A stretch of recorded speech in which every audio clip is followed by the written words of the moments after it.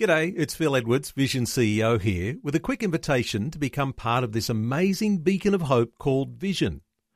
Together we can put our love into action to help people of all kinds build or rebuild their lives on the truth of God. Please consider the part you can play during our upcoming Visionathon appeal, remembering that it's your support that makes Vision possible, including this podcast. The story. Meeting a lady at the age of 17, and she loved me for who I was, and that was pretty big for me. She was from London, and she was going back home, and she mentioned, we could make it a little bit more serious, and maybe we could get married, and we talked about this, and even though I had that love in my life, I would push it away too. It was a difficult one because I was so hurt. G'day, I'm Jimmy Colfax. Welcome to The Story. Well, James O'Neill has lived a life going in and out of drug rehabilitation centres.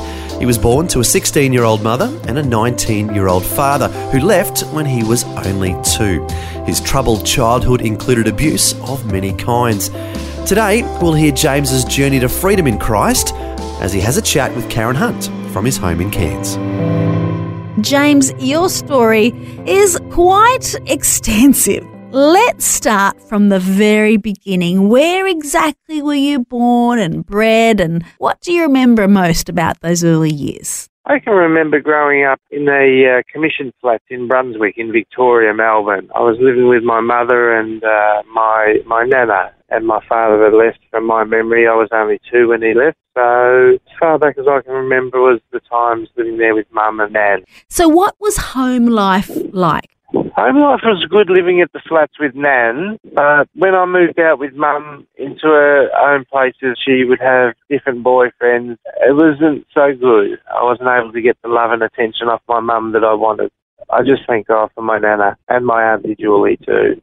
Very supportive of me and loved me. What did you love about your Nan? What input did she have in your young life? My Nan just allowed me to be me. Yeah. And just to be a child and allowed to play when I wanted to play, and if we went up the street to get some groceries with Nan and I wanted a chocolate bar or something, Nan would let me have one, and if I couldn't finish all my dinner at dinner time, well, Nan would say, all right, but Mum would say, well, it's not so all right, but Nan would win, and off I'd go and play, and I'd be back in a little while, and I'd be hungry again for a bit of dessert, and Mum would be saying no, but Nan would be going, it's okay, love, you can have some. So I love Nan, and she just always, I'd fall asleep in the lounge room watching TV overnight, and I'd always wake up in the morning either in Nan's bed or in my bed, and Nan would carry me up the stairs because at the flats there was a set of stairs to the bedrooms. Mm-hmm.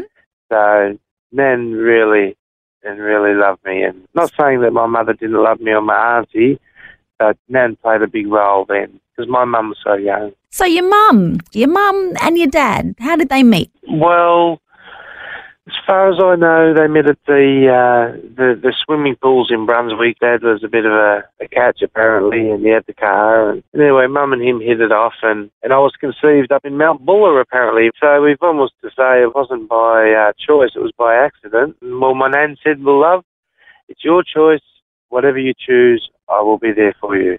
And my mum decided to have me, the baby, at the age of 16. Tell us, as a little tacker at school, what was school life like and what did you enjoy? Well, I enjoyed playing sports at school.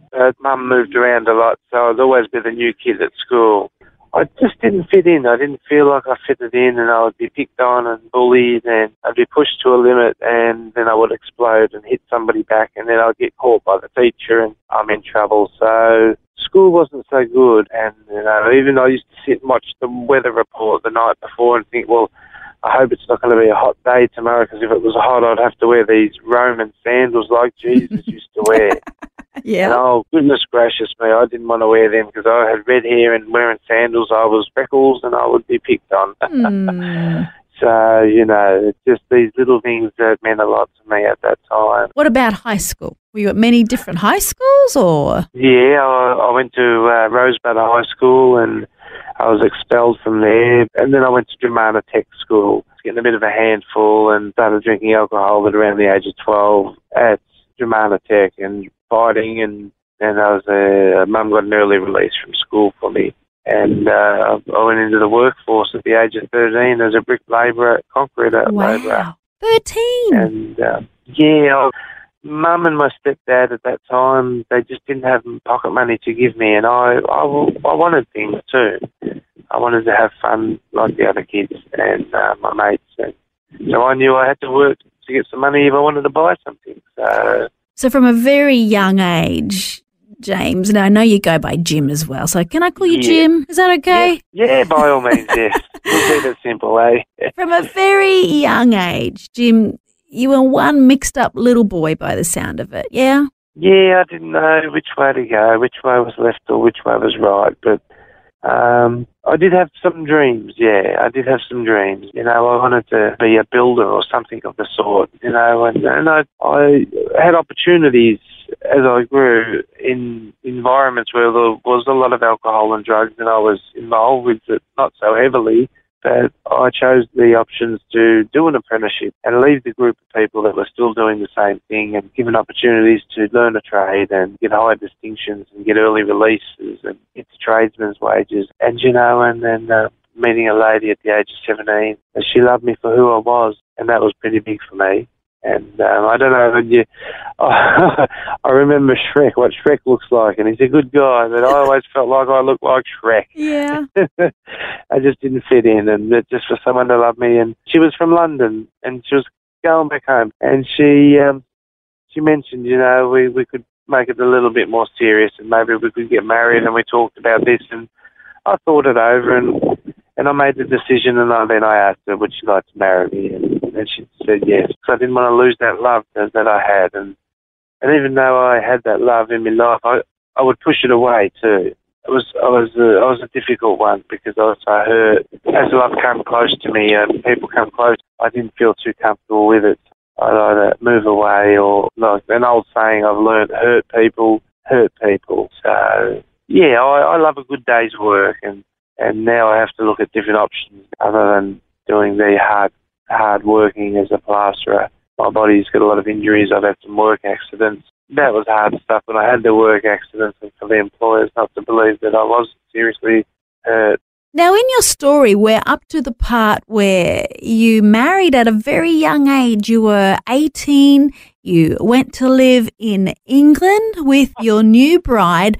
But from what you've told me, there was a lot of baggage, a lot of stuff that you took with you into that young marriage. Could you just help us understand a little bit what happened within your childhood and teenage years? Well, just without going too deep into it, Karen, there was a lot of issues that have come out over the years as I've had counselling sessions and talked about stuff in my life. I was abused verbally, mentally, emotionally, spiritually, and also sexually by family members, and I'm not sure how deep it all goes, but, you know, this stuff and all this hurt and a lot of rejection from my father not wanting me, and he remarried and had more children and moved on, and not being able to get the full attention of the love of my mother that I wanted as a child. And I had a lot of hurt and a lot of anger and the rejection and the being bullied at school, and then my own self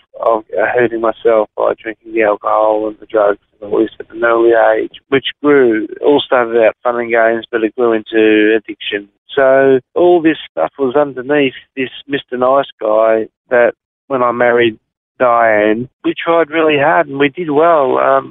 Even though she had her issues, we were able to love at each other for who we were. And, you know, we bought a house, we got a mortgage, and we both worked hard and we succeeded, but we didn't have a great deal of friends, and I was a hard person to break through.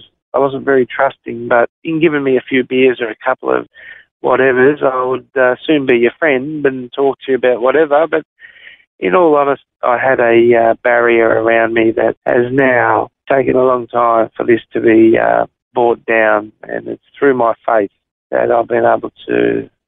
So my marriage only lasted 9 to 10 years, and me and my wife, we tried for children, IVF, and there was no success.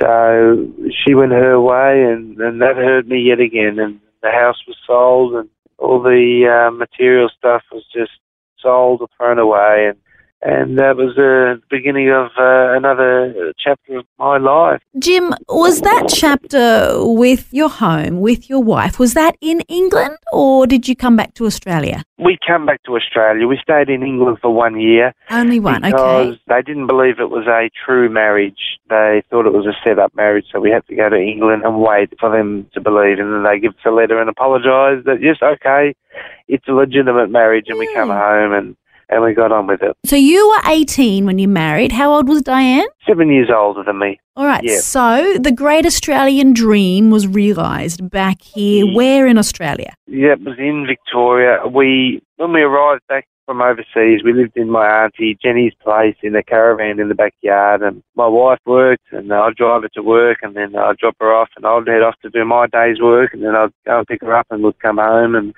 took us 10 months of saving, and we got a deposit because we paid cheap rent where we were. And, But in my saving, I was still smoking copious amounts of marijuana and copious amounts of alcohol, and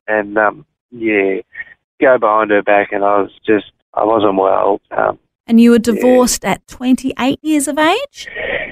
Yeah, I got the divorce papers sent to me when I was in prison. Yeah, well, that was just a period of time when she had moved on, and I went to prison because after we separated, I fell into relationships with people who were doing heroin, and so I thought, I'll give it a go. And I gave it a go, and it didn't take long to form a habit on that, and it made me really sick. I remember having my boss coming on the job one day when I was contracting and plastering, and he goes, "You all right, mate?" And I just broke down. I said, "Mate, I'm not well enough to even finish this job. Can you pay me for what I've done?" And I'm having trouble with the heroin. I'm on the needle.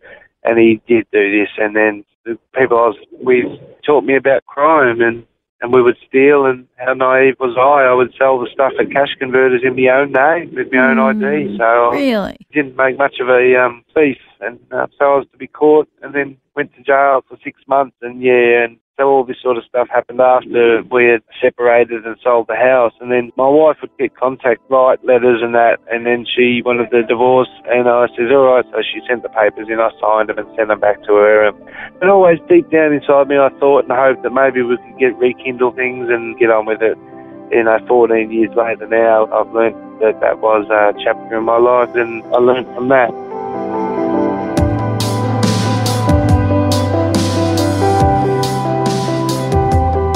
You're listening to The Story.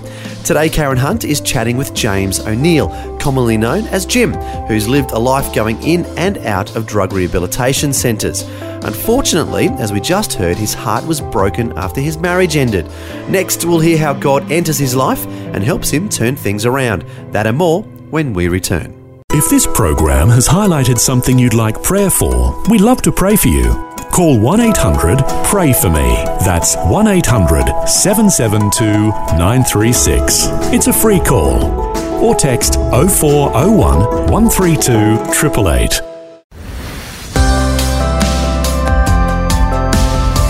Hi, I'm Jimmy Colfax, and this is The Story.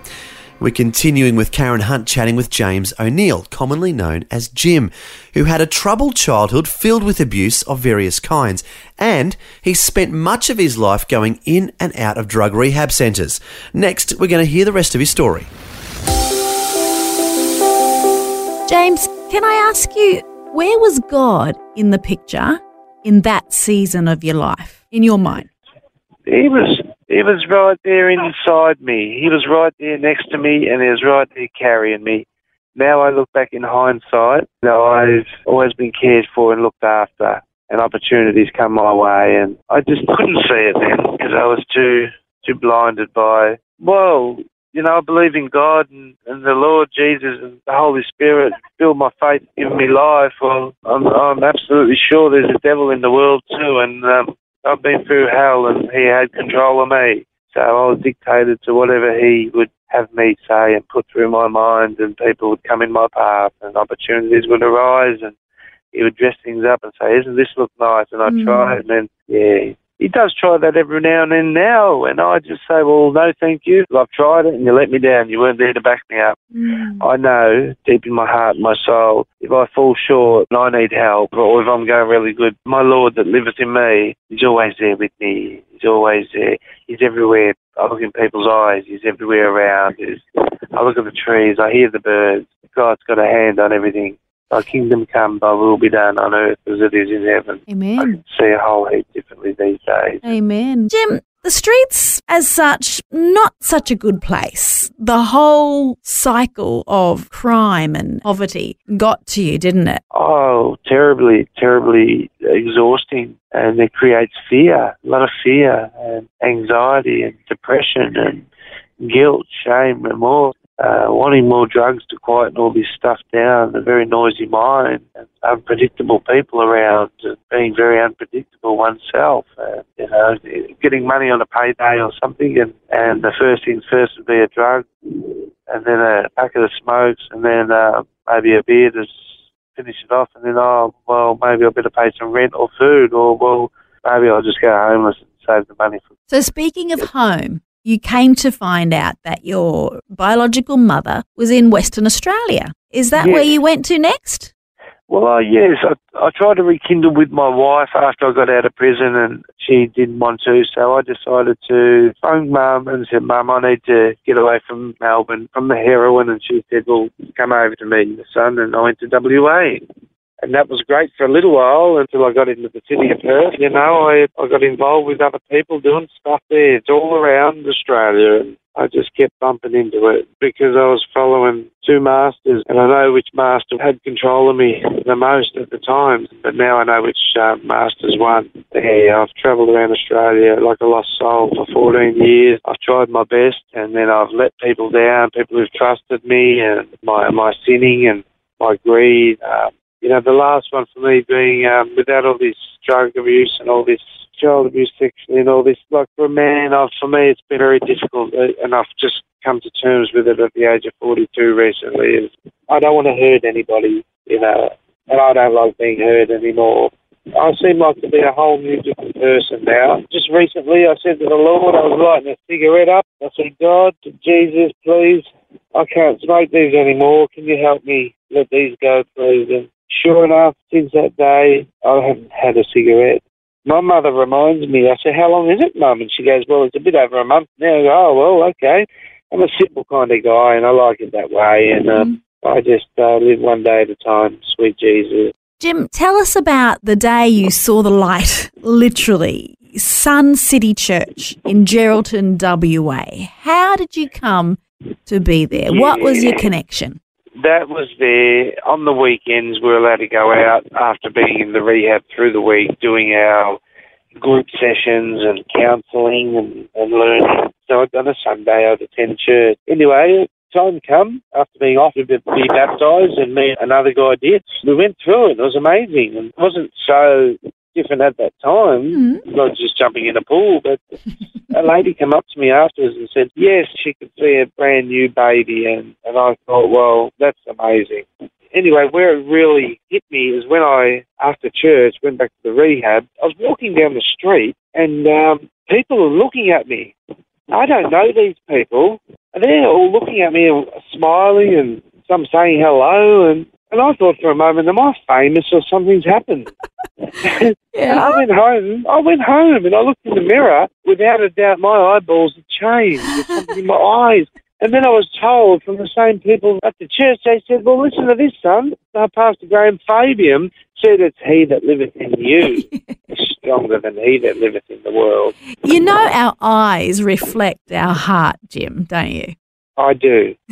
Obviously, that's what was being seen. And it's just, it's like I was being welcomed into the kingdom of heaven. You had heart surgery. Amazing grace, yes. And it's gone even deeper. I've run away, and I've run away at times. I've been fearful of the future and of the past, and I'm just here to stay today. And he's just doing some deep heart surgery on me that's still moulding me.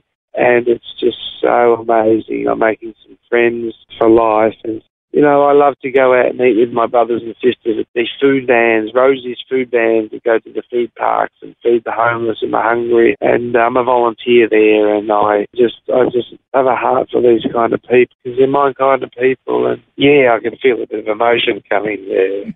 Everyone deserves a chance, and everybody deserves for this story to be heard. Jim, what a story. You are really precious and God knows the plans and the path that he has for you.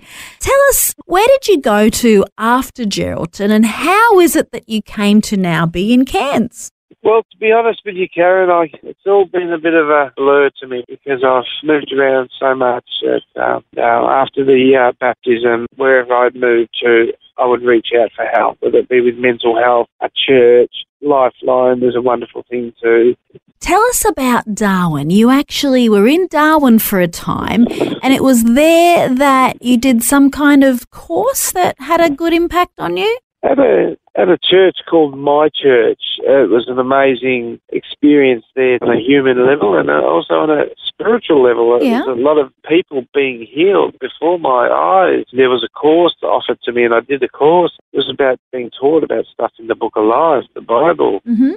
And it's just great. You know, I go along the esplanade in the mornings now.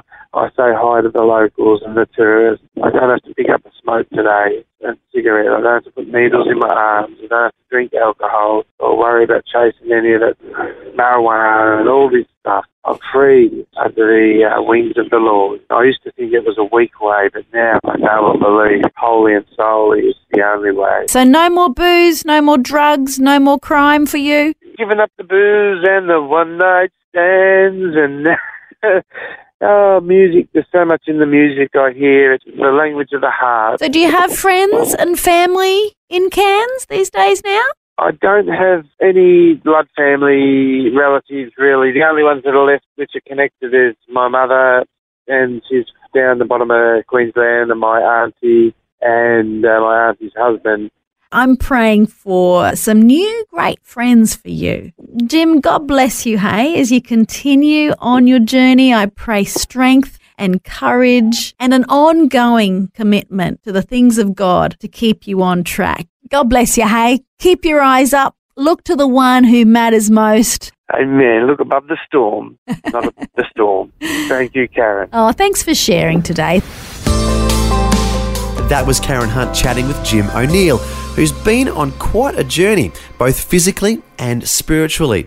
As we heard, he's moved around to several different locations in his life, and spiritually, he's gone from despondency and pain to having a hope and a future with Jesus Christ.